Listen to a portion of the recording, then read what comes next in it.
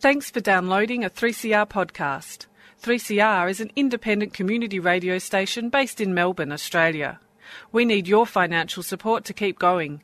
Go to www.3cr.org.au for more information and to donate online. Now stay tuned for your 3CR podcast.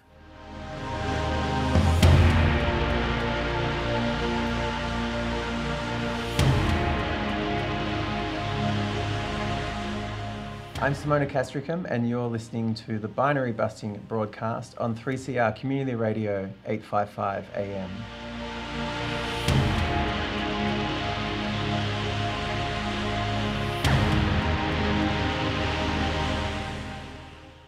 Queer in the Air would like to acknowledge the Wurundjeri and Boonwurrung people of the Kulin Nation, true owners, caretakers and custodians of the land from which we broadcast. We pay respect to elders past, present and emerging, and extend that respect to any First Nations people listening to this broadcast. We recognise their unceded sovereignty and that a treaty was never signed. So you're listening to Queer in the Air, a critically engaged queer commentary with an interest in the intersection of queerness with other experiences of marginalisation. And this show is presented by peers on the LGBTIQA+ spectrum. You can follow us on Facebook and Twitter via the handle Queer in the Air and listen to our podcast via 3cr.org.au/Queer in the Air. Today's show may contain descriptions and discussions on mental health and illness, othering and queerphobia that may be distressing to some listeners. So if this is a trigger for you, please contact Lifeline on 13 11 14 or QLife on 1800 184 527 or contact your state-based service.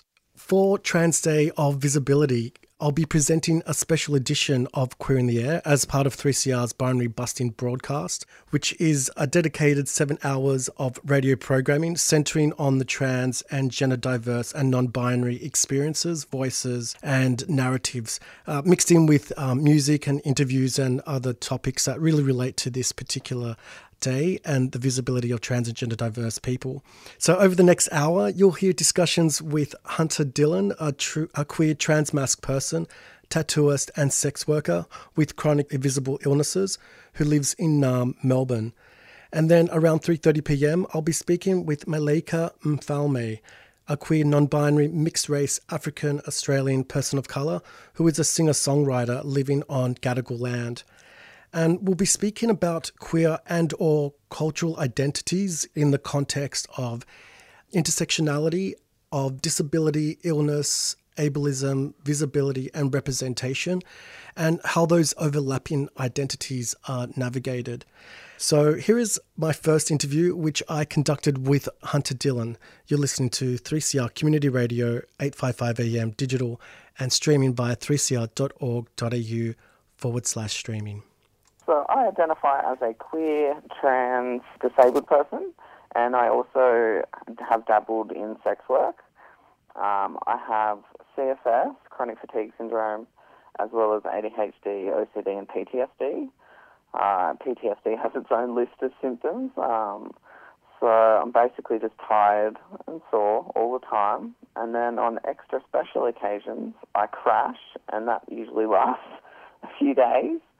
But I really just have to navigate what I do with my time so that I can be as healthy as possible. And when you talk about crashing for a few days, can you explain what that means for someone that's not familiar with that term in relation to your illness? Yeah, sure. So when I crash, it feels like I have a really bad illness, like I get body cramps, I get very physically sore, I can't really move. I don't have any physical strength whatsoever. The illness itself is, for me, triggered by emotional stress. So the fact that I also have PTSD makes the CFS crashes worse because when your nervous system is going on high for such a long period of time, it kind of depletes and suddenly you have no dopamine, you have no energy, you can't even think, you can't recall any information. It's like a brain fog, and it can last anywhere, from a day. For some people it can last months. I'm lucky in that mine usually passes within a few days. But for a lot of people, they're bedridden for weeks or months, and the depression that comes with that is, also excruciating. So let's talk about that a bit more. So how do these chronic illnesses, so you have CFS, which gives you the crashes, but there's also OCD and the PTSD. How does that affect you in relation to your other identities, your queer identity, your trans identity, and so forth? I think that it's intersectional because I'm juggling trying to have a community with queer people, whilst also being super restricted in the types of activities that I can participate in. And so it's really hard to be a part of a community when you're sick and tired all the time. And other than maybe social networking, there's really no space for people that have chronic illness to get together and spend time together. We're all stuck to our beds. So it's very difficult to be a part of a queer community or a trans community and maintain friendships with people from those communities when you can't get out of bed. And maybe there could be events that were just like laying in bed, something super low-key where people just watch films and people are aware that, no one here has any spoons, so let's all just sit around together. For people out there that don't understand what spoons mean, can you explain what that means in relation to chronic illness, and maybe give an example of how you use that in your daily life? Okay, well, so I have to assert a lot of boundaries with the people that I'm friends with. They all know that I have a chronic illness, and for me personally, it's kind of like how much energy you have left. For me, on a daily basis, I have to think, okay, I've got till 2 p.m. to do activities, and then usually I nap from 2 till 5, because if I don't nap, I have one of the crashes that I mentioned earlier in the evening. So I sleep every day for many hours throughout the middle of the day, and then that gives me more energy to then do a few more extra things in the evening. So it's a juggle of social, mental, and physical, really, that you go, okay, well, what social things do I need to do today? I need to see this person. Maybe I need to meet this new person. That's going to be a high-level activity. So maybe I won't have any physical energy for anything else that day. Or if I have to ride to uni one day and go to class for 3 hours, I can't make plans for the rest of that day because I won't have any energy left. And it's about constantly juggling these activities to be like, well, what's the most important thing that I need to get done? And a lot of that means that you leave out social things because, you have to make phone calls, you have to go shopping, you have to cook dinner. So all of these take away little bits of the energy that I have, and then I'm just left with nothing. I see what you mean in relation to the restrictive nature of the illness and the way you need to prioritise what some people would view as sort of administrative activities, and therefore you're stripped away of those opportunities to spend time with community and friends and a sort of broader sense of self-worth and belonging. And this ties in really well with the follow-up question that I want to ask, like the sense of belonging and how you feel you belong in typical and non-typical queer spaces in relation to accessibility and inclusion in these spaces. Can you give a bit more information on that? So typically, I think that queer spaces are provided for queer people. They don't necessarily think about the other disabilities that queer people might have. It's often just left out of the equation. So when I think about trying to be a part of a community, I feel like I don't have the same agency to attend things or be a part of things because a lot of it is maybe nightlife, maybe it's, there's a lot of people in one space, and these types of things I feel like I can't go to because it's just too much of an overload for me as a neurodiverse person. So when I go to events, I am aware that the events aren't created for people like me, so I have to be really picky in the events that I choose to go to. And I often will spend time hyperfixating on looking at previous photos from the event, so I can look at things like, what are the people wearing that are attending the event? How many people are in that room? So that I can, in some ways, navigate how I look, or essentially make myself invisible within that space. How can I make myself not seen within that space, so that if I do, have a moment where I'm having really bad anxiety, that I'm not the center of attention, that people aren't all looking at me. And so I feel that even when I'm welcome in a space, I purposefully make myself as invisible as possible so that I'm protected in some fashion, because the anxiety is so bad, I feel like it's physically noticeable at times. And then that, I draw blanks. I can't communicate with people. I can't think on the spot. I've got nothing to say to anyone. So a lot of that, I think, has to do with the fact that there's, so many people within the room, maybe there's strobe light, and the combination of all these things just isn't catered for neurodiverse people, and so it can be very confronting and scary. So often you just don't go, and then you're excluded. And then you kind of, I suppose when you are a person that is neurodiverse, when you are in these situations, you usually, beforehand, you have this idea of what your social script will be and sort of predetermined sort of encounters you might have and how you might approach them. So when your social scripts are blown out the window, I can see why you feel like you're frozen and you can't interact with someone. Totally. And, I've spent a lot of time in therapy, and I've learned that I can have certain phrases that I just have on hand for when I draw a blank. Just certain questions like, oh, how was your day today, is enough to maybe deflect, so that people are no longer looking at me and they're looking at the person who's speaking. And so it was like a thing that I needed to learn was like, hey, have this little script that you just have, in the back of your head at all times, and they're your go-tos, that whenever you draw a blank, at least you've got these, 5 different things that you can say so you don't look like a deer in headlights. I suppose, how does the queer community understand the intersections of your identities?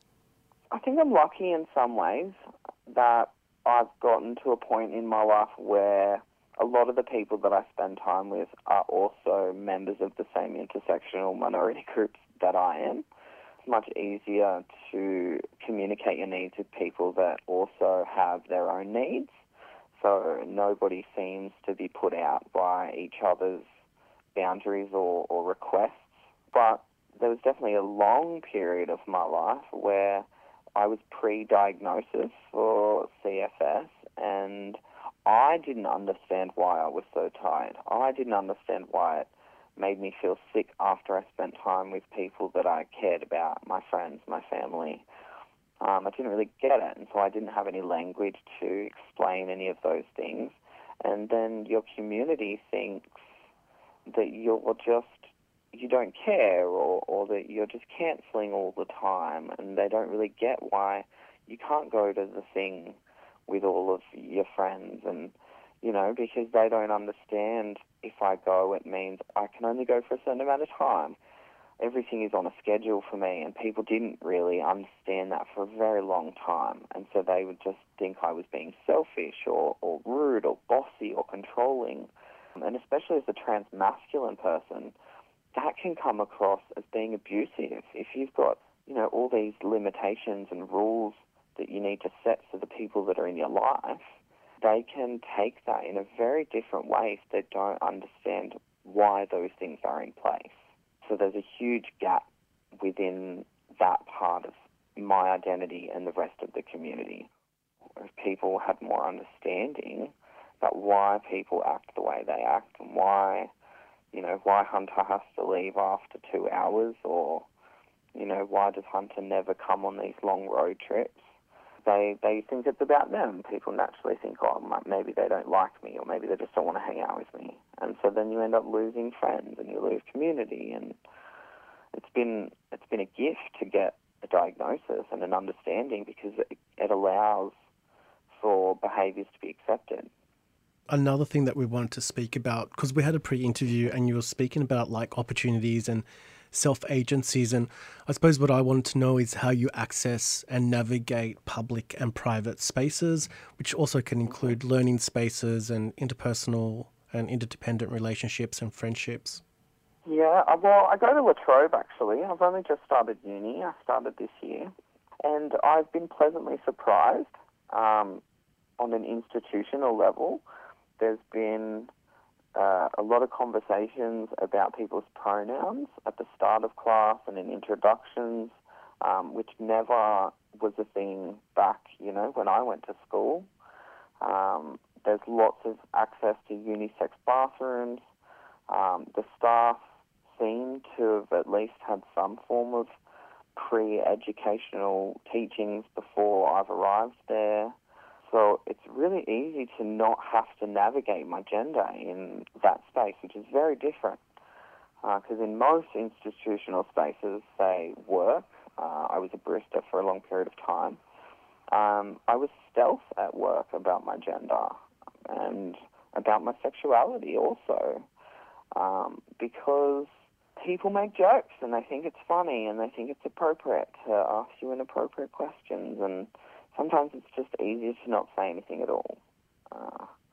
And so it's nice to be able to be in a place where people ask you, what's your pronouns?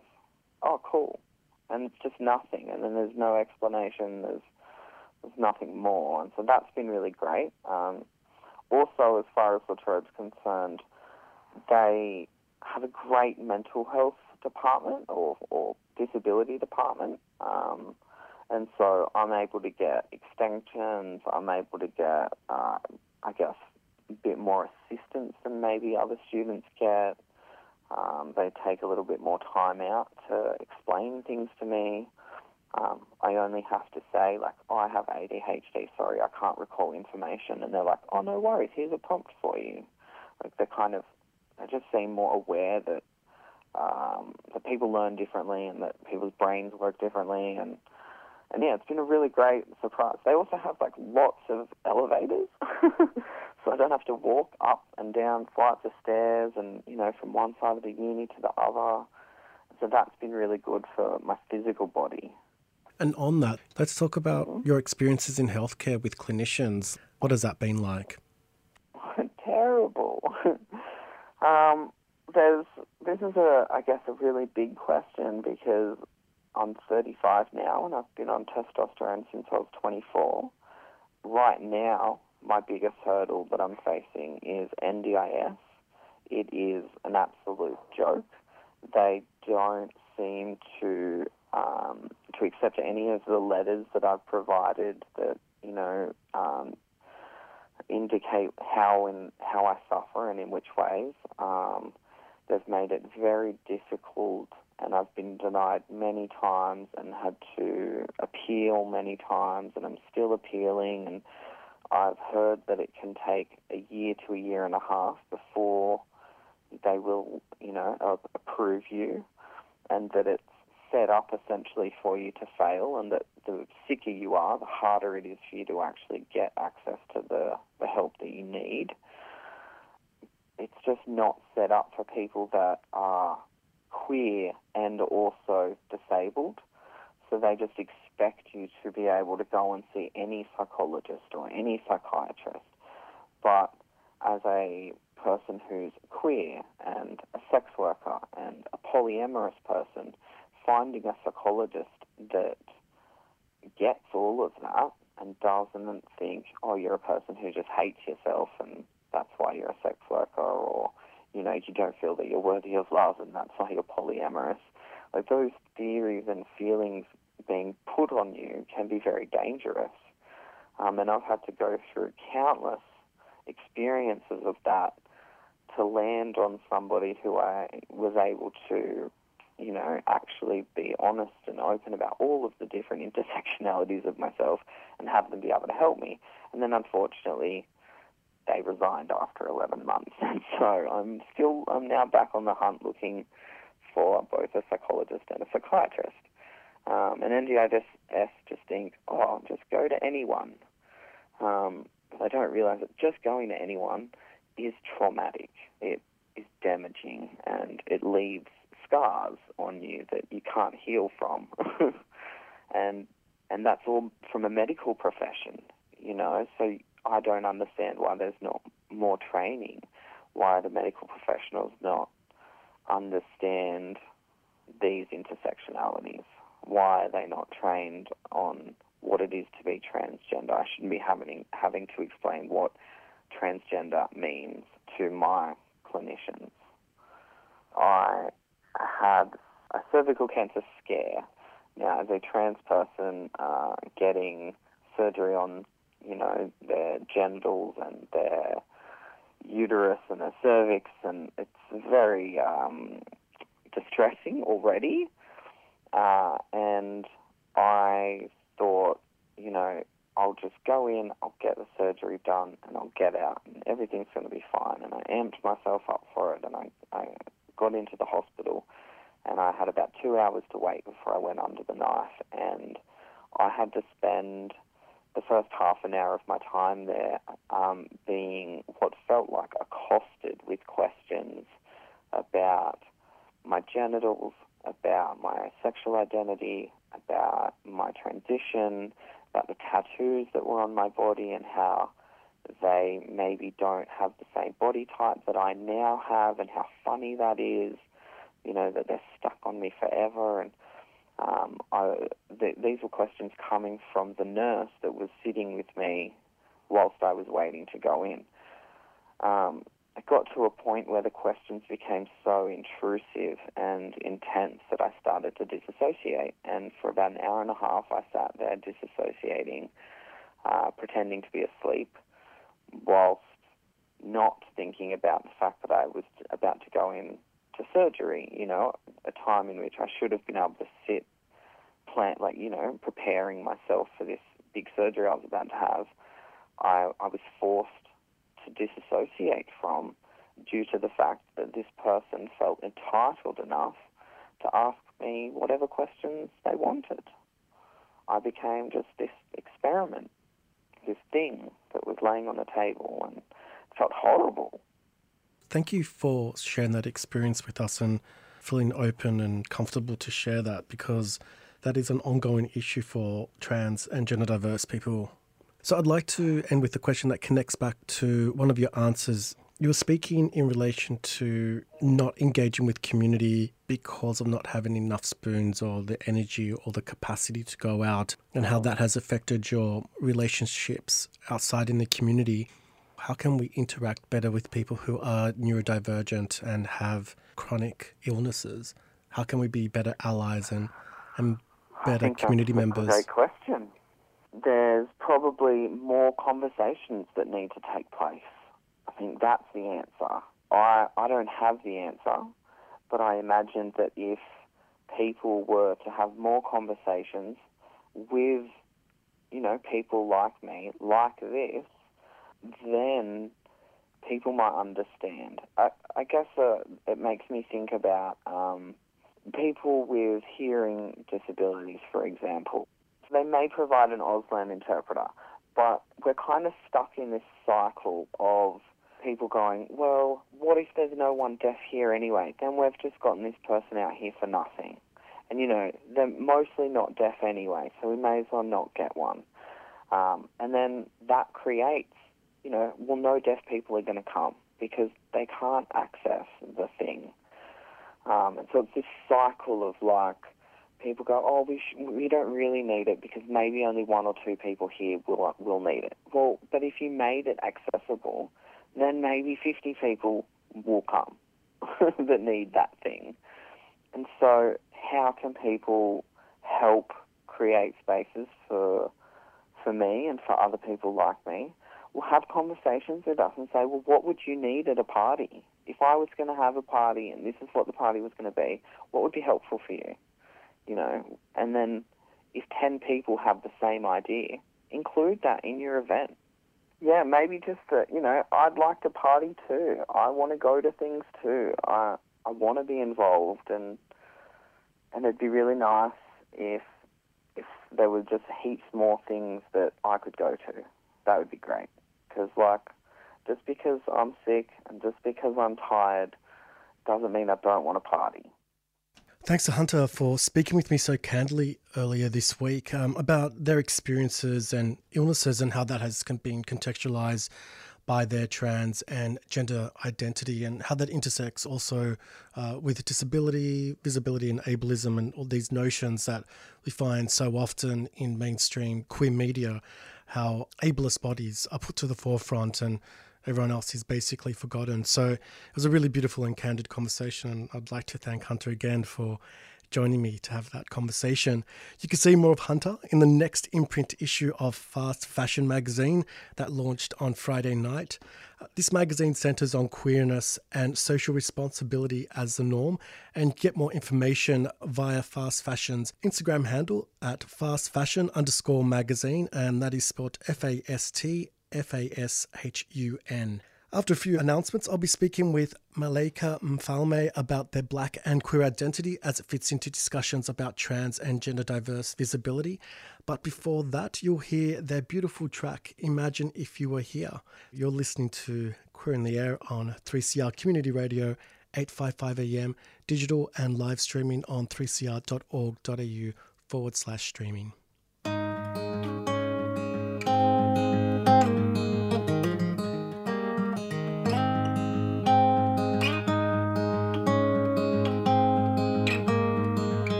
I walk up the stairs and suddenly you're there, and all of the fear fades away. I give you a kiss, tell you how you've been missed, and we'll love again with nothing to despair. We trade stories on sidewalks on cool spring days. All the while I'll be there singing sweet tunes to your ears. Imagine if you were here. Imagine if you were here. Imagine if you were here. Imagine if you were here. I'd kneel next to you at rallies and howl at festivals. Go skinny dipping in summer, dance while cooking our dinner. In our office made with music raised, we'll work with joy and pain. Keyboards made from heartstrings, write melodies with your name. Imagine if you were here. Imagine if you were here. Imagine if you were here. Imagine if you were here.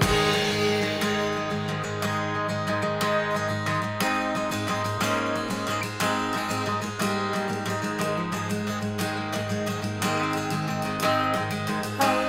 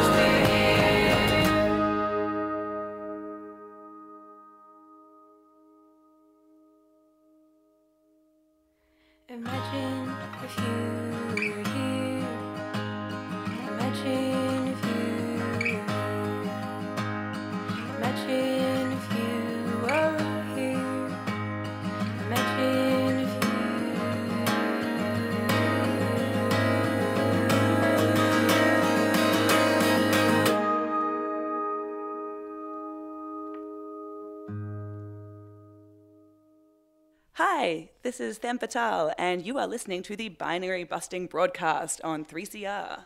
And if you've just tuned in, yes, you're listening to 3CR's Binary Busting broadcast, tongue twister, and the lead up to Trans Day of Visibility, which is happening at the end of the month. And you're listening to a special edition of Queer in the Air. My name is MV, and during the break, you heard the track Imagine If You Were Here by my next guest, Malaika Malfame. And Malaika is a queer, non-binary, mixed race, African-Australian person of colour and singer-songwriter living on Gadigal land. And they're joining me to speak about queer and cultural identities and how these overlapping intersectional identities are navigated. Thanks for joining me. How are you? I'm really well. Thank you, MV. How are you? I'm pretty good. It's been a wonderful day, so I'm looking forward to listening to the rest of the broadcast. And how's things over there in Gadigal land? I hear there's been a massive downpour of rain, and how are you coping with all of that? It's extremely wet, and I love it. I hate the heat, so I know I'm a bad African, but I don't like the heat. I don't like the humidity. So when it's raining and cold, I just crawl under my little blanket and enjoy. It's like that garbage song, I'm only happy when it rains. Literally, that's me. Well, thanks again for joining me this afternoon. So let's start off with a little bit about your identities. Tell us a little bit more about you and who you are and what you do. Well, I'm African Australian. My mom is Tanzanian and my dad is from Sydney. I went to an American school in South Africa for about 5 years and kind of grew up all over the world, so hence the little American international accent. But I identify as trans non-binary and use they, them pronouns, and I've been identifying as a lesbian for years, but that doesn't quite entirely encapsulate my attraction to the large variety of gender spectrum. But I guess the key is I simply love women. I'm a singer, songwriter, performer, and activist, grieving and healing on Gadigal land. And tell us a bit more about the music that you perform and create.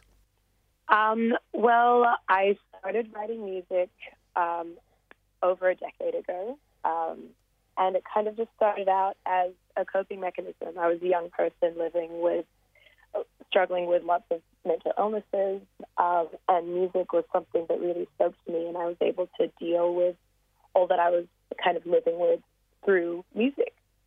And so that kind of turned my my coping mechanism into my career, which I've been very lucky for, but it also means my music is extremely heartfelt and very much very personal to me. So right now I'm working on my current EP called Yasmin, which I'm really excited about. Well, I'd hope perhaps that we got a little bit of a taste of the music that you perform in the break with your track, which is really quite wonderful. I'm glad I chanced upon it. So let's sort of delve in a bit harder now and talk about how you feel that you belong in sort of typical and non-typical queer spaces when thinking about your intersection. So, when you think about your queer identity and your Black identity, and we're thinking about things like accessibility, representation and inclusion in these spaces.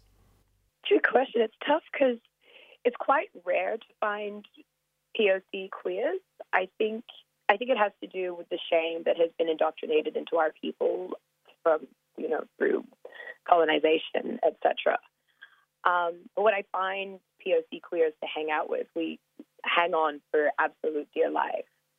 Because most of the time, I spend a lot of time around my white queer friends who are wonderful, and I love them, and they use my pronouns correctly, and they understand my identity. I think it's quite a bit painful when I'm around my Black friends who I can speak to about so many different things. We can talk about culture and parenting and hair, but I don't talk about my gender and sexuality, which is sad because it's a deeply integral part of myself. It's something that I find myself talking about constantly. So it does kind of feel like I'm closeting myself when I'm hanging out with my Black friends. And then I'm also recognizing that I'm always kind of hanging out with like white queers, and it can feel like I never really fit. Like my whole last existence of being mixed race and genderqueer, it's all about like fitting into these different boxes, and I feel like it's really hard to find community and people where all of your boxes fit into the same one. I feel like sometimes I'm kind of splitting between two or three. That sounds really exhausting. How do you navigate that? How do you juggle all your different identities in these spaces? You said that it was difficult for you to be your true self with your black friends, and that you didn't fill in, and perhaps there was a semblance there of othering. There's a lot of code switching that goes on. Like the way that I kind of deal with it is, I don't know, it's a bit sad, but when I'm hanging out sometimes with my like black friends, I'll just kind of not really talk about my queer identity. But it's okay because I can talk about being black, which is such an important part of my identity. And likewise, hanging out with my queer friends, it's just like, well, I'm going to tell this black joke and none of you are going to laugh. Like me and my sister will be off in the corner thinking it's hilarious, but there's a room full of white people just uncomfortable. So it can be quite interesting and difficult to navigate. But what's really been beautiful is just exploring more of Sydney and finding more and more niche communities where like POC queers kind of exist and we can all kind of find each other. That's so nice that those opportunities can present themselves to you. And when we've spoken about how you navigate black spaces, how about the queer communities? How do they understand the intersections of your identities? Well, I think the tea is I don't associate with cis gay men, white men. I think I simply avoid Oxford Street and that entire community because it is not for me, fam. I have found a group of very, very sweet queer people who understand a lot about my identity stuff and like don't really quite understand my black side of things, but they're always here to listen to it and be like uncomfortable and white guilted, which I'm very grateful for to have friends like this. I think more of where I find POC queers and that where that community is definitely involved in lots of activism and stuff in Sydney, and that's where I can really find those people that I absolutely connect with 100% on all these different levels.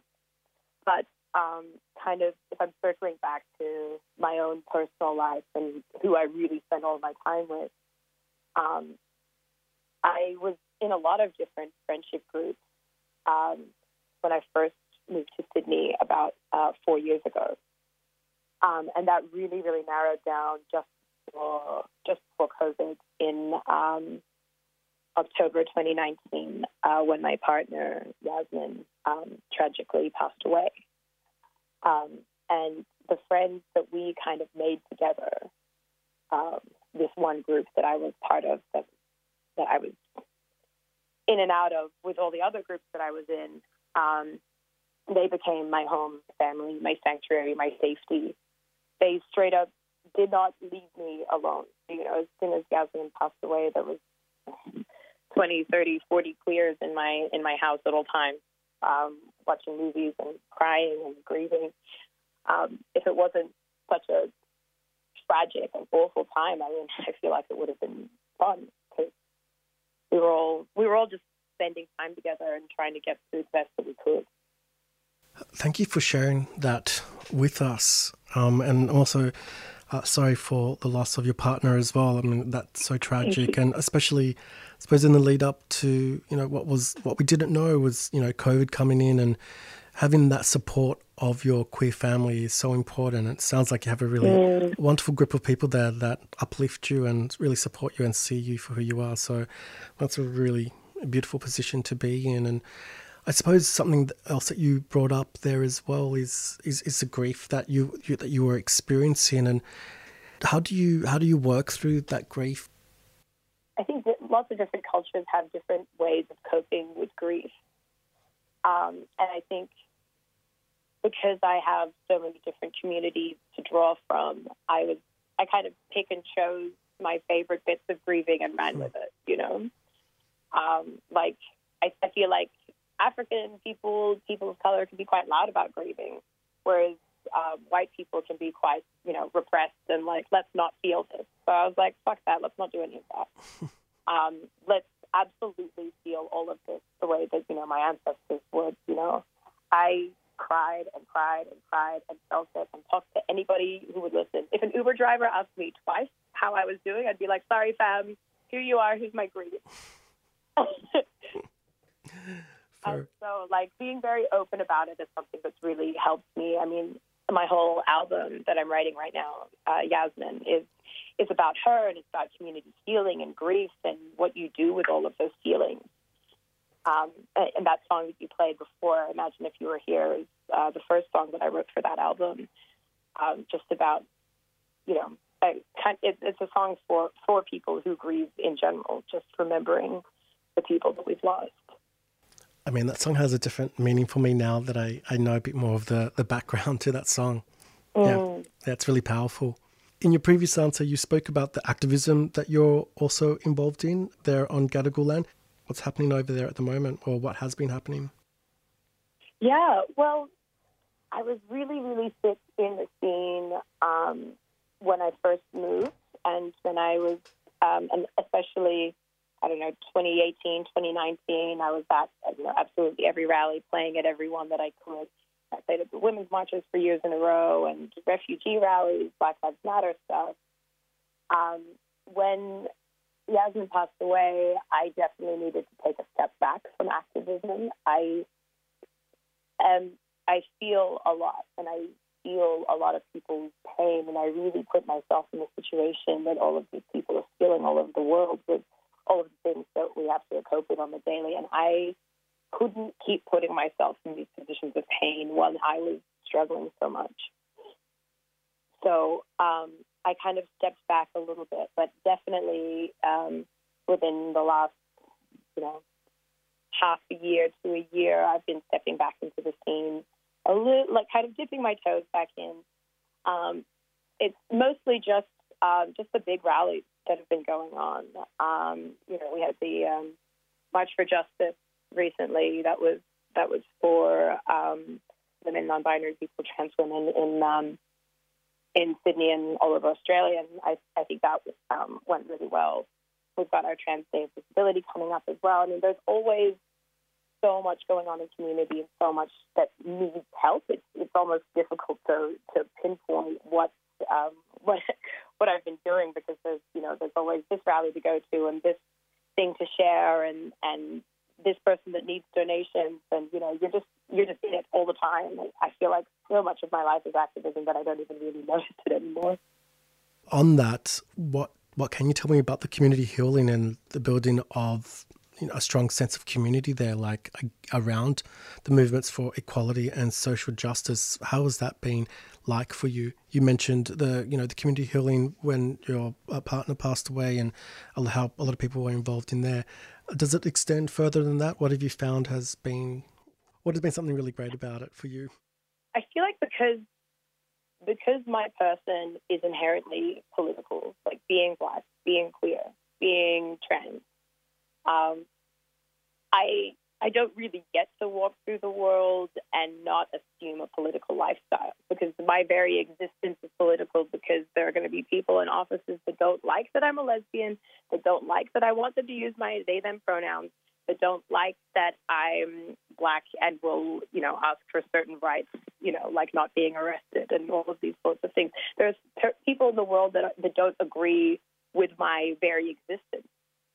So it's hard to pinpoint down and say, this community activism or that community activism has helped me. It's just that we simply have bonded and formed a life around fighting for our lives. And that, it is called activism, but it's also just our lives. And it's so true. Our very existence as queer people is a political act in itself, and to be visible. I mean, this is what this whole broadcast is about, visibility and being out there. I mean, that itself, and not everyone has that opportunity in countries around the world where being queer or being trans is actually dangerous. Absolutely. My home country of Tanzania, it's illegal to be gay there. Don't even even think about going home and presenting as trans. Like, I go home, I simply put myself back in the closet, and then I come back to Sydney where it's safe. That's so intense. I'm sorry that has to be your experience for you, but that seems to be something that's probably an experience for many people when they go back to their hometowns. I mean, when I go back to, my folks' place, in real suburbia Sydney, you tone it down a bit so you don't get heckled on the street when you're just going to get milk. I mean, I get it. I mean, otherwise I'll be safe. But yeah, let's look at the redefinition of our queer identities when a lot of the time our voices and our visibility is ignored or silenced because we're viewed as ungovernable, because we're going against normativity, and usually our identity is erased. And you mentioned that through colonizing practices. So how do you think that we can redefine this state straightism that occurs against queer people and queer identities and so forth? Just more queer people in power. It's like women's health issues and POC race issues. Just hire more women, hire more queer people, hire more Black people to speak on the issues that actually affect us. No more of these dinosaur white men standing behind their ancient ideals. Like, last year we saw a real shift in the world and actually had a massive conversation about race with the BLM movement raging all over the world. We need more of that. We need uproar, upheaval, and fucking outrage. More queer Black people in political office. More allies speaking out against the system that kills us. And I mean, also simply we could just throw away the whole system and try again. I mean, that would be great. And I do agree. Yeah, having more people in those positions in those really visible positions that can sort of make a difference, make a headway, make sort of a pathway for these more resistive movements and these more sort of radical leftish movements. I mean, that'd be incredible. So, absolutely. I suppose just to end with, I wanted to ask what has been a positive outcome for you with dealing with these different aspects of your identity. So today we've spoken about, decolonizing practices, your interaction between POC and, white communities, but also, dealing with grief and mental health. And how has that helped you sort of make this identity of yourself and be who you are? A few different things. I guess grief and trauma. I think I mentioned I've been living with mental illness since I was quite young. Something this awful, like truly awful, happening to you, it meant that I kind of literally had to hit bottom, and I don't know. I spiraled out when Yasmin passed away, and I really hit the bottom period of my life, and I, woke up in hospital one day, and I was like, is this what I want my life to look at like? Is this what Yasmin would want for me? Fuck no, of course not. And I really had this big kind of, you need to turn your life around moment. I checked myself in hospital. I got myself more well and kind of spent my life trying to fight the pain. And through that, I think I've overall gained a better sense of self.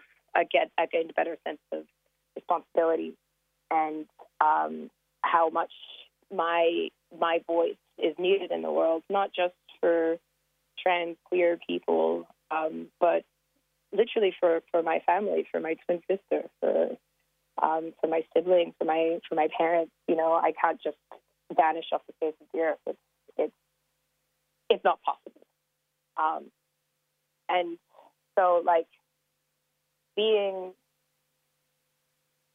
when I hit that moment, I realized that I needed to come out properly as non-binary. So I've done that now, and I am out and proud. I talk about being Black. I talk about being queer, and there's so many positive things that come with that. I can't even tell you. I think the biggest thing is, I can wear whatever I want. I can't tell you how often, as a child, I'd turn up to something wearing masks. I'd turn up to something wearing something masked and get asked to go change. And it put a burden on my younger self. Leaving the house became impossible. And clothes are something that it's meant to be the first thing in your day. It's uncomplicated. But to wear something, coming out as non-binary has been kind of integral to finding my comfort in the world. I started binding, and my clothes fit so well, and I feel amazing, and I feel beautiful and handsome. And it's just something that I never really got to do.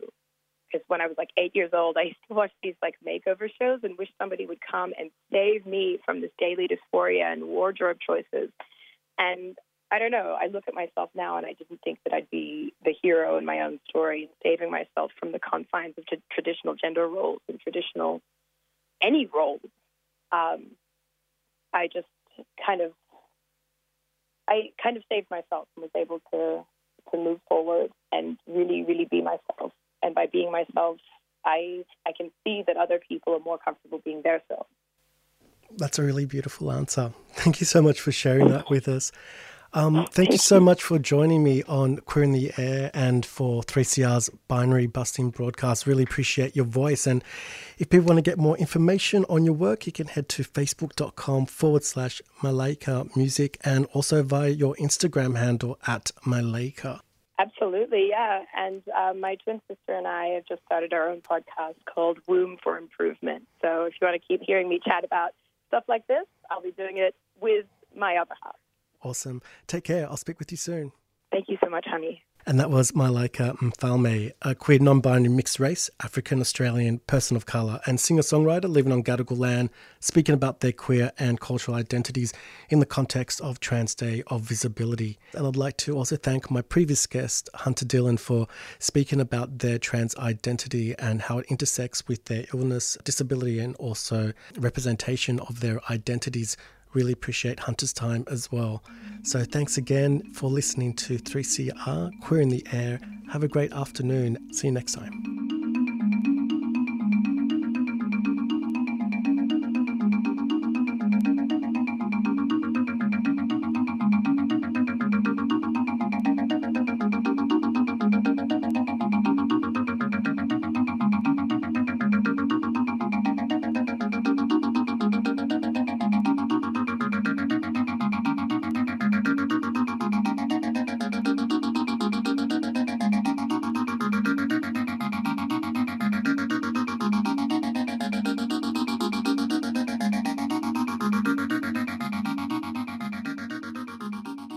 Thanks for listening to a 3CR podcast.